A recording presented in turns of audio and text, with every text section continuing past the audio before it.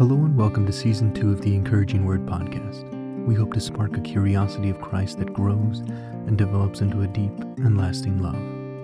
Join us in John chapter 1, verses 14 through 18, where we explore what exactly it meant for Christ to be born in the flesh. And the Word became flesh and dwelt among us, and we have seen his glory, glory as the only Son from the Father, full of grace and truth.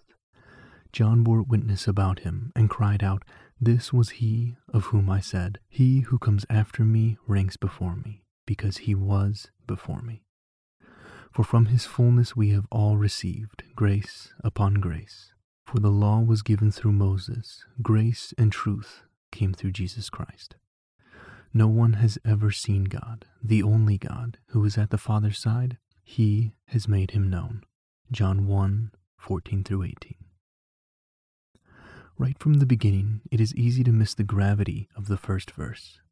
"And the Word became flesh and dwelt among us." The Word, who we have established as the Son of God, who was and is to come, left the perfection of God's presence to become flesh. There have been different theories over the years as to what this meant, to include Christ possessing a man who was already born, or simply taking on a body so as to walk among us. But the truth is much more incredible. Christ truly became human. He experienced every aspect of our lives, except for sin.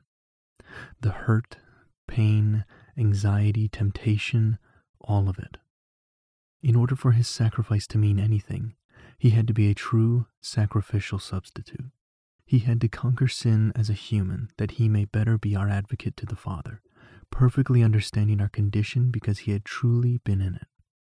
For lack of a better comparison, think of it as the ultimate undercover boss. For those not familiar, the boss of a company gets into disguise and works at their own company, standing shoulder to shoulder with their employees.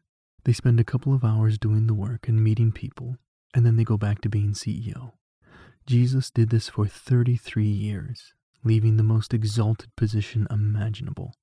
This is why verse 14 is so incredible. For those interested, the "and dwelt" in verse 14 is the same used to describe the tabernacle and temple of the Old Testament. Jesus is being acknowledged as the manifestation of the presence of God. We'll see more of this in verse 18. In verse 15, we see what appears to be a divergence from Jewish cultural norms of the time, as John the Baptist says that the one coming after him is greater than him. Traditionally, the older you were and longer you had been serving, the more respect you commanded.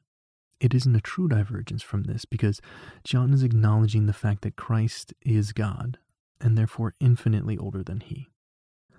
Verses 16 and 17 are interconnected. The grace upon grace of verse 16 is a pretty widely interpreted phrase. If you would like to explore that further, I highly recommend D.A. Carson's The Gospel According to John. The best translation in my eyes is grace instead of grace. This is confirmed in verse 17. The law given through Moses was a form of grace, highlighting to those under it how far from God they were. The true grace, however, is the coming of Christ, who fulfilled the law. Imagine, if you will, your credit score abysmally low, but you've never received a bill, so you have no idea why. Receiving the bill is a form of grace because now you know why it is so low. But at looking at the bill, you realize it's more money than you could ever earn in your lifetime. The next day, you receive a notice that if you sign up for a program by simply signing your name, someone has already paid all the debt. This, of course, sounds entirely too good to be true, and we would be thought of as fools if we did this in real life, but such is the true grace that comes with Christ.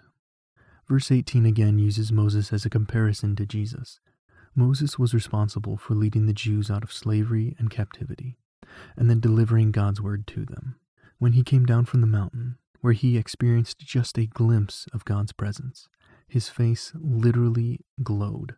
Verse 18 says no one has seen God, but the only God, this Jesus, who is so intimately familiar with God that he sits at the right hand of the Father, he has made him known.